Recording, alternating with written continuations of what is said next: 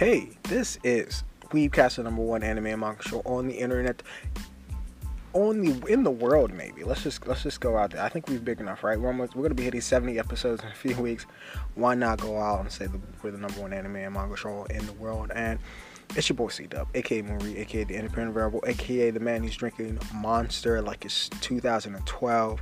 Welcome to the show, and I am glad to have you here. I got a lot of things I'm going to get into today. Mainly Jujutsu Kaisen and the Shibuya arc, and I'm going to be talking about that and a little bit about its comparing it to Hunter x Hunter and its Chimera Ant arc. But before I get into all that, I do want to start off the show and talk about a legend in the world of manga and it's just in pop culture of anime and manga in general, and that is Kentaro Miura. It was announced a few days ago via the Hakusensha homepage that the legendary Berserk manga creator Kentaro Miura has passed away at the age of 54 due to acute aortic dissection. Kento Miura was born in Chiba, Japan on 11th of July 1966 and made his manga debut with the series Futatabi in Kodansha's Weekly Shonen Jump magazine in 1985. When I saw this about a few days ago, it's one of the few deaths, unrelated to, if you take out family ones and friends, that truly struck me a little bit as surprising, out of nowhere, saddening. One of the few ones that will have you sit down for a few minutes and just kind of think on how a Japanese man who drew and wrote a manga affected you, and this death has not only affected me but thousands and hundreds of thousands and probably millions of people around the world connected to him and his legendary works, namely Berserk. I do want to get into a few statements. A few statements from a statement from Hakusensha Corporation themselves, a statement from the Young Animal editorial team. Young Animal is where Young Animal is the magazine that has Berserk published on its pages. I want to get to a small and a very sincere statement from George Morikawa, the writer and artist for Hajime no Ippo. Firstly, but before I do those statements real quick, Kentaro Miura had a transcending career since having Berserk published in Hakusensha's monthly Kami Kami magazine in 1988. The series then went to a full-scale manga series in the following year of 1989 in Hakusensha's monthly Animal House magazine. The series continued in Young Animal magazine all the way through today. Since its inception, the series has sold over more than 40 million copies. And I want to start with the George Morikawa. I want to start with the Hakusensha Corporation and their statement on their homepage, actually. As it states, manga artist Kentaro Miura passed away at 2:48 p.m. on May 6th of 2021 due to acute aortic dissection. He was 54 years old. We'd like to express our deepest respect and gratitude for Mr. Miura and his work and pray for his soul. The farewell ceremony was held privately with his family. Mr. Miura wrote Berserk and many other popular works for Hakusensha across many years. Currently, he was still writing Berserk for Young Animal, and since the year before last, he has been writing Doranki for Young Animal Zero. We'd like to express our deepest gratitude for all our readers for reading Mr. Miura's works, and we'd like you to inform of his passing. The Young Animal editorial team, one of the magazines for Hakusensha, wrote a statement as well, which was also on the Hakusensha homepage. The editorial team of Young Animal is deeply saddened by the sudden news of Mr. Kentaro Miura's death. What should we do to accept this unacceptable fact? To be honest, we can't find the words. All we can remember are the smiles on his face when he met people from the editorial department, and how he was always cheerful and happy to talk about his favorite manga, anime, and movies. We have never seen him angry. He always looked like a happy boy. We would like to ask all the fans and people involved to imagine his happy smile and join the Young Animal editorial team in praying for his soul to rest in peace. Thank you for your kind support. I'd like to hear more of these stories, because I didn't really know the man all that much, you know. I think, and I'm probably not alone in that. For people who just reads manga in general, who really loves manga, and someone who really only knew him for Berserk. I was reading Doranki though a little bit in the other Hakusensha magazine that they publish, and Young Animal Zero, which I thought had some legs to it and had some potential as well to become pretty well known. It just strikes me as it's just impossible. I just didn't. It's supremely unreal, and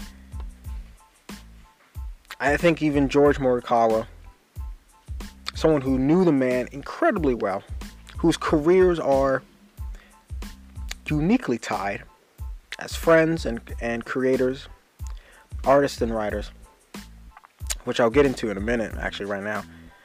George Morikawa, the creator of Hajime no Ippo, on his Twitter account had a message, had a little memorial message to not only to mourn but also to celebrate Kentaro Miura's life. I might share the tweet somewhere when I have the episode come out, or I'm sure you guys have already seen it as well. But George Morikawa has a picture of Takamura, one of the seminal characters of Hajime no Ippo, and it's drawn by Kentaro Miura himself. And I will read his statement right now, as it states, "I'm feeling quite sentimental right now, so let me share a memory with you. When I was in trouble because I didn't have any staff for my first weekly series, he came to me for help. He came to me to help me. He was 18 and I was 19. He was an art student at university and came to me with a sketchbook in his hand after a lecture. I didn't know how well he could draw, so I showed him one of my drawings and asked him to make it look like his like this one. And I was astonished at the result. He was so experienced for his age. After a few drawings, I was already intrigued by him. We were still young, and we shared conversations about manga. I asked him to show me his sketchbook, which I had been curious about, and when I opened it, I was even more astonished and got goosebumps.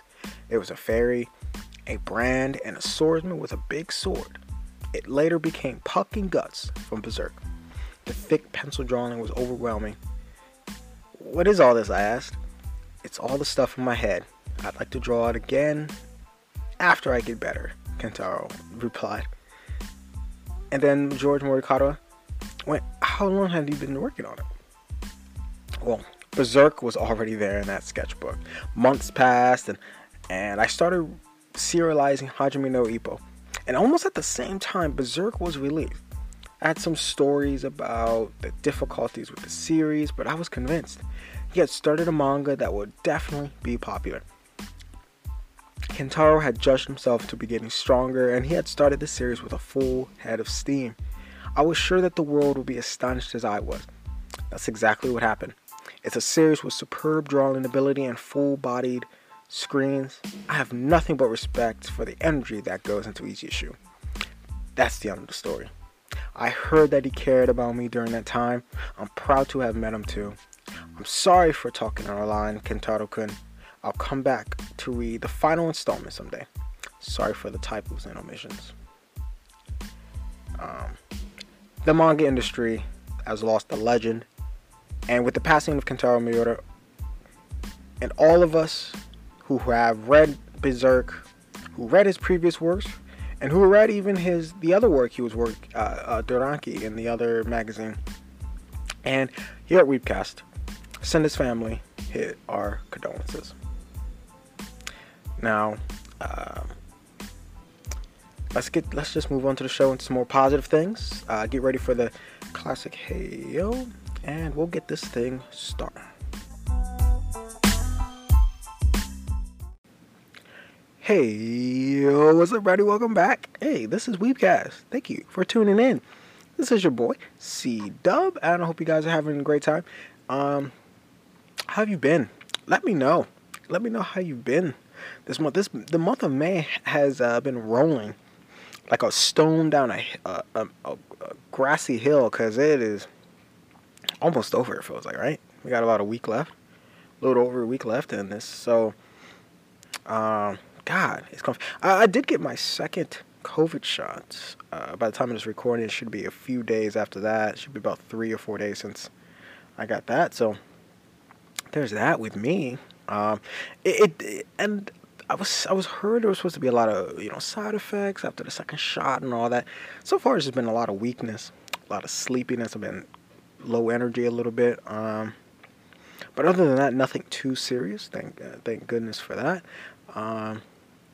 Hey, let me know if you guys have been vaccinated or not, and if you've been feeling okay. Hopefully nothing terrible if you have received the vaccinations, or just let me know how you're doing in general these days in the month of May. The weather is getting warmer, at least here on the East Coast here. We've been seeing some 80 degrees, almost 90 degree weather, which is a little annoying, but it is what it is. Because all I'm happy about, because I get to talk about some Jujutsu Kaisen today, and a little bit of Hunter x Hunter as well. Not a little bit, but moderately amount of Hunter x Hunter and a lot of Jujutsu Kaisen. I mean, as long as this series is going to be going on, it's going to continue to get compared to that, which is not a bad thing. Trust me on that. It's not a bad thing. Before we get into that, though, I do want to talk about today's sponsor, because that is very important, and that is Baxter Blue. Do you experience digital eye strain from too much blue light exposure from digital screens? Well, Baxter Blue glasses are not your average frames, because these blue light lenses filter 80% of the highest energy blue light, eliminating 99% of that glare. The past year, we have all been glued to our devices more than ever, and I should know, because over the past year since starting this podcast, I have been watching anime and reading manga on my many devices so much, just to create some of these cool episodes for you guys. And yeah, some of that screen watching has gone into the wee hours of the day, 1 a.m., 2 a.m., 3 a.m. in the dark. So trust me, our exposure to digital light has soared, and our eyes and our sleep are suffering as a result. But Baxter Blue is a force for good and provides a pair of reading glasses for someone in need for every pair sold. This is eyewear built for our digital age, and our Weebcast listeners are getting 10% off your next purchase of blue light, sleep, or kids glasses. All you have to do is click the link in my show notes for your exclusive discount. Look, this is the sign you've been waiting for to invest in blue light glasses. We know you will love Baxter's, and we know that you will feel the difference. Now, I'm so glad to do this. Good talk about Jujutsu Kaisen. I should have done this about like a month ago, to be honest. But look, better late than never, right? Is that what we say, right? So I had to take an unprofessional sip of my Monster. I've not done that in a while. I've not done that in several episodes. I'm glad I got to do an unprofessional sip. But look, the arc ended last month, early April, right? And after 57 chapters, it was about 470 some days of publication, and over 1,200 pages. Jujutsu Kaisen's Shibuya incident arc did come to an end, and like I said, in early April-ish. And arguably, the series has been building for this since the very beginning. We heard mention of the plan to seal Satoru Gojo all the way back at the end of the Cursed Training arc, almost 30 years ago. And Now that it's ended, the arc has become not only the series' longest, but also its most ambitious and probably the most important arc to date. And like I said, before I continue, this will have spoilers for Jujutsu Kaisen's manga up to chapter 136, so be wary of that. But further preeminence is given to the Shibuya incident arc because of its clear similarities to Hunter x Hunter's Chimera Ant arc. Yeah, you heard me right. And although the original author, Gege Akutami, has always more readily cited Yu Hakusho as their inspiration, which he said in interviews before, look it up. The links with Togashi's other masterpiece, mainly stemming from the cursed energy power system, have always been obvious. And the Shibuya incident arc, meanwhile, takes this to the next level. AP, not only the Chimera Ant's fixed geographical and temporal nature, but also its domino-like narrative approach. And with this in mind, the big question is, was it worth it? Did it deliver after years of anticipation? Furthermore, does it measure up to the shonen pedigree that it so clearly holds itself up to? The answer is yes, and yes. But not in the ways that you might expect. Now, the Shibuya incident arc compared to the Chimera Ant arc. Is it a fair comparison? One of the biggest problems with trying to compare Jujutsu Kaisen to Hunter x Hunter is that the two series are actually very different beasts. And while there are certainly some surface level similarities, they both ultimately aim to be different types of stories. And it's possible to calculate with almost mathematical precision with who would win against who in Hunter x Hunter and why. But in Jujutsu Kaisen, they kind of prefer spectacle over consistency.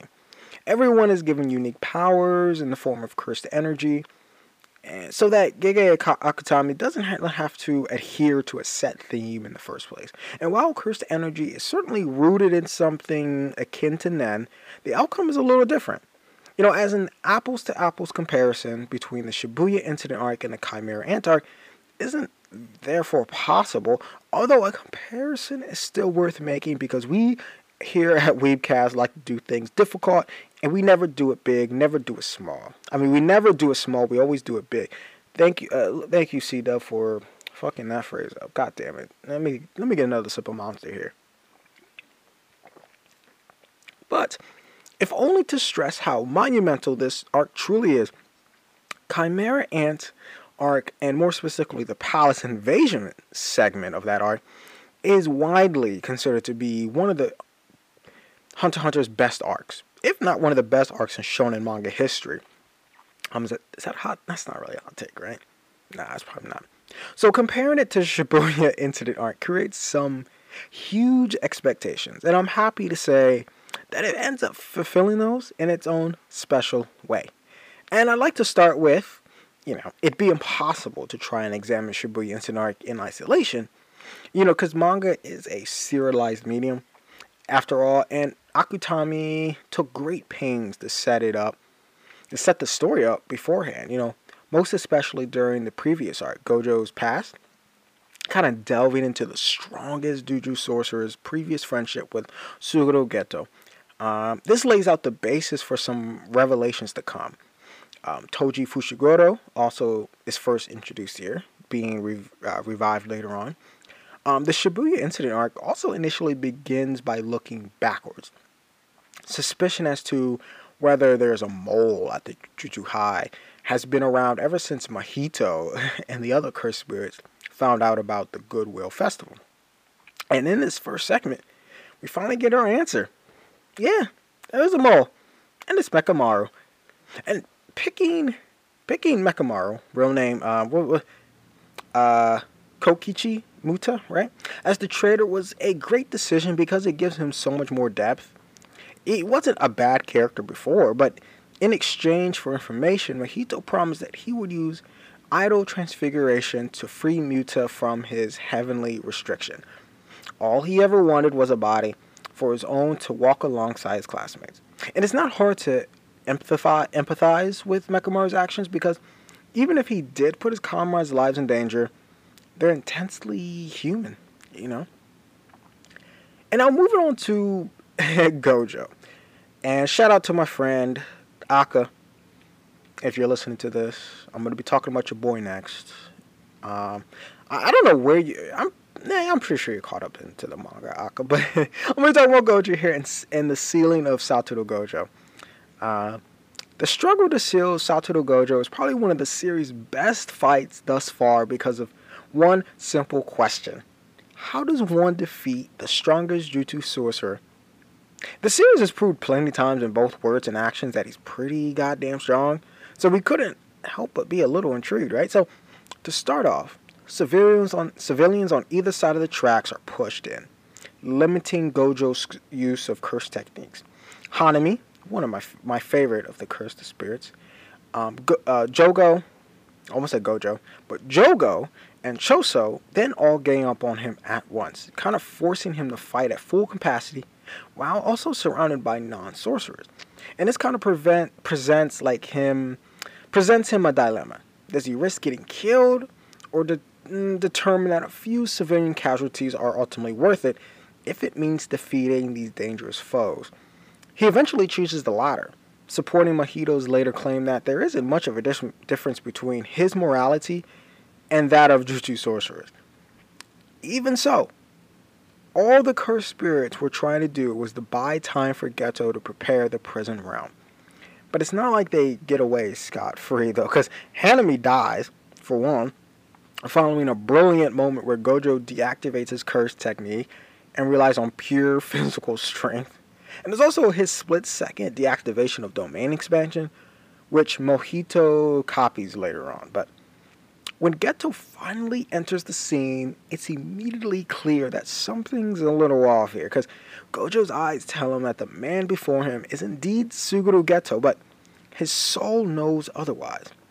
He killed him 1 year ago after the night parade of 100 demons, after all. The sheer shock of seeing Geto again is enough time, or at least enough to make time come crawling to a halt in Gojo's extraordinary brain, thus activating the brain. What am I talking about? Activating the prison realm. His lingering regrets, therefore, seal his fate. And it's at this moment where the 4 teams stationed around Shibuya move into action, leading to some excellent individual and team battles. It's great. And this is probably where the Shibuya incident arc most resembles the Chimera Ant arc. Like, we're asked to follow several different battles in several different specific locations that often intersect with one another. It feels like something Togashi could have written. And the first thing I have to discuss is Toji's resurrection. And to be honest, his return never felt exactly warranted. He's summoned accidentally.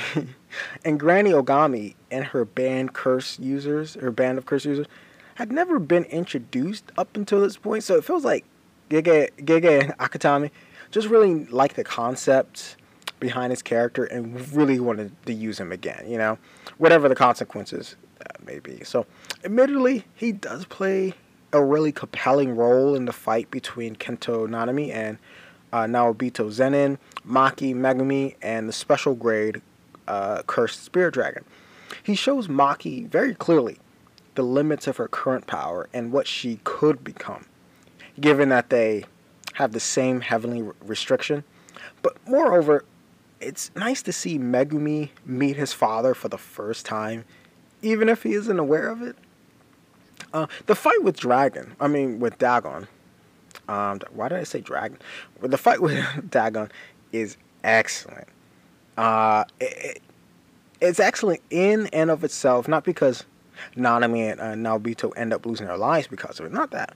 But Choso versus Yuji Itadori has to be one of my favorite. The usage of the setting is smart, it's genius. A public bathroom, by the way. And is perfectly encapsulate Itadori's character development thus far. He eventually loses, but not without a fair amount of struggling. Now, of course, we got to talk about the bomb that hit Shibuya and Sukuna's awakening, because those 2 points are pretty pivotal in this arc as well. Greatness begets even more greatness. as Itadori's incapitation gives, or his moment of where he lost, but well, look, this gives way to Sukuna's awakening, and what is quite literally the most explosive part of the Shibuya incident. Earlier in chapter, I think it was 93, Akutami did a good job highlighting the differences of opinion on Sukuna among the cursed spirits. Jogo wants to resurrect him. Mahito thinks it's ultimately unnecessary. But they agreed to compromise based on who encounters Itadori first. Once Jogo senses Sukuna's presence, he's got to get there ASAP, right? And the only problem is that he isn't the first to arrive on the scene. That'd be Mimiko and Nanako Hasaba, two of Geto's disciples from back in the day who distrust whoever is in the body right now. They want to feed Itadori's fingers and get Sukuna to do their bidding, but quickly learn the hard way that no one gives orders to the King of Curses. So Sukuna's awakening feels like a moment akin to Miram's entrance into the Chimera Ant arc, as it completely kind of changes the entire dynamics of the narrative and introduces a very explosive and volatile element to the mix. Granted, though, Sukuna doesn't end up being the final obstacle for a protagonist to overcome, that'd be Mahito, but that isn't readily apparent in the moment. It truly feels like anything could actually happen, and it kind of holds the entire arc on a knife's edge. The feeling is established almost immediately when Sukuna mercilessly and without a second thought kills Mimiko and Nanako. Like, another excellent narrative choice by Akutami is to begin following a fight between, I think it was Atsuya Kusakabe, Panda, and some of the cursed spirits, only for it to be interrupted by Sukuna. And we get a real sense of what it's like to be on the ground looking up at his power. And it's even funnier when you consider that Kusakabe wanted to avoid anyone fighting strong, avoid anyone strong. Sukuna ends up killing countless civilians and the cursed spirit, Jogo. But we take the last thing first. I don't think anyone could have imagined that Akutami would be able to make us feel sorry for old Volcano Head of all characters. But somehow he did. It's amazing how he does this. But when Sukuna remarks, "Stand proud, you're strong," and Jogo weeps for the first time, only the stone-hearted motherfuckers could refrain from shedding a little tear. Alright? You were sad. You felt something. I know you did. But with regard to civilian casualties, this comes as a result of an intense fight with one of Megumi's Shikigami that no single user of his curse technique has ever been able to defeat. The clash itself we won't dwell on, but rather the effect that its fallout on Yuji Itadori's state of mind. Now, I gotta talk about Mahito versus Itadori in the Golden Age of Curses, alright? Especially that fight. Going into the final battle, Itadori's broken. Witnessing the devastation wreaked on Shibuya by the cursed spirit that inhabits him, he vomits and remarks, "At this rate, I'm nothing but a murderer." He doesn't even really believe that he deserves to be alive. And like I said, and going back to the Chimera Ant arc, back to the Chimera Ant arc in Hunter x Hunter, and making Sukuna into the final battle wouldn't really have made sense technically. Like, how would Itadori fight himself? Or thematically, but it's ultimately Mahito that the protagonist hates ever since that versus Mahito arc. And capping off the Shibuya incident arc is a grudge match of epic proportions. No cap. Is there really that much of a difference between Itadori and Mahito, though? What the hell are you talking about? As the cursed spirit remarks at one point during the fight, "Tell me, Yuji Itadori, have you ever stopped to count how many curses you've killed? Is there any real difference between the survival instincts of Jujutsu sorcerers and cursed spirits? Both are fighting for their lives, after all. It all depends on which side you end up on. Why is it okay that Itadori can be the predator while Mahito is the prey? Moral quandaries aside, two characters arrive during this fight to alter its course and prevent it from turning into an incessant slugfest. Todo, who provides Itadori with a bit of inspiration, and Nobara, whose death serves to further darken Itadori's psyche. Todo plays a good role, especially when he fakes Mahito out with an acclamation of the soul. One of the best moments in the entire arc, by the way. But Nobara's sacrifice is robbed a bit of emotion by the later implication that she actually survived. Mahito is only really saved from certain death at the hands of Itadori thanks to Geto, and who promptly absorbs him so that he can get access to his idol transfiguration technique. This undoubtedly lays the basis for some sort of comeback in the future, but in the meantime, Geto drops some bombshells. First of all, he's not Geto, and he's just let loose 100 malevolent Yuji Itadoris on Tokyo. And this setup sets up beautifully for the next arc, which I'll talk about at some time in the future. But seeing the Shibuya incident arc out on a high note. Now, in hindsight, to be honest, I don't think I've ever truly appreciated the Shibuya incident arc enough as it was being published week to week. I think I was just holding out too hard for another Chimera Ant arc. Do you blame me, though? And encouraged by the surface level similarities at heart, though Jujutsu Kaisen and Hunter x Hunter are very different stories. That much has already been discussed. But where the Shibuya incident arc does ape the Chimera Ant arc, and it benefits from doing so, though. However, it is in its fixed temporal and geographical nature. The idea of having all these characters fighting in one place at the same time is endlessly compelling. And it's fascinating to see how developments in different fights spill over and affect the overall situation. And stemming from this, it really does feel like anything could have happened. The Shibuya incident arc is only Jujutsu Kaisen's Chimera arc in terms of narrative and structure, not core identity or final execution. The two series are ultimately very different beasts, although the comparison is still worth making in my mind. In hindsight, the Shibuya incident arc probably is one of the best arcs published in Weekly Shonen Jump in a very long time. And it gets me even more excited for the series' future, especially if it does Green Island next. But you can read Jujutsu Kaisen for free in Viz Media's Shonen Jump app. Make sure you guys do that. And make sure you guys get the app. I love the app still. I think I'm still paying. Yeah, I'm still paying for the app. God, it's such a good app.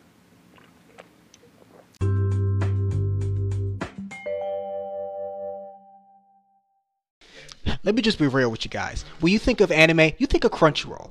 When you think of food delivered real fast, you think of Postmates. So when you think of podcasting, what do you think of? Or at least when I think about podcasts, I think about Anchor. Anchor is the perfect place if you want to start your podcast. You can talk about all kinds of things. You don't just have to talk about some weeb stuff that I talk about. See, in Anchor, there's a set of creation tools that allow you to record and edit your podcast right on your phone. It's crazy. And Anchor will actually distribute your podcast for you. It can be heard on Spotify, Apple Podcasts, and many more platforms. You can even make money from your podcast with no minimum listenership. It's everything you need to make a podcast in one place. All you have to do is just download the free Anchor app or go to anchor.fm to get started.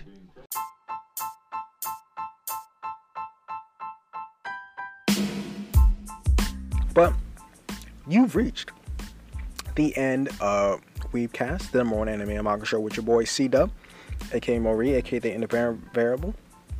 I hope you enjoyed this, my kind of analysis, review of the Shibuya incident arc in Jujutsu Kaisen.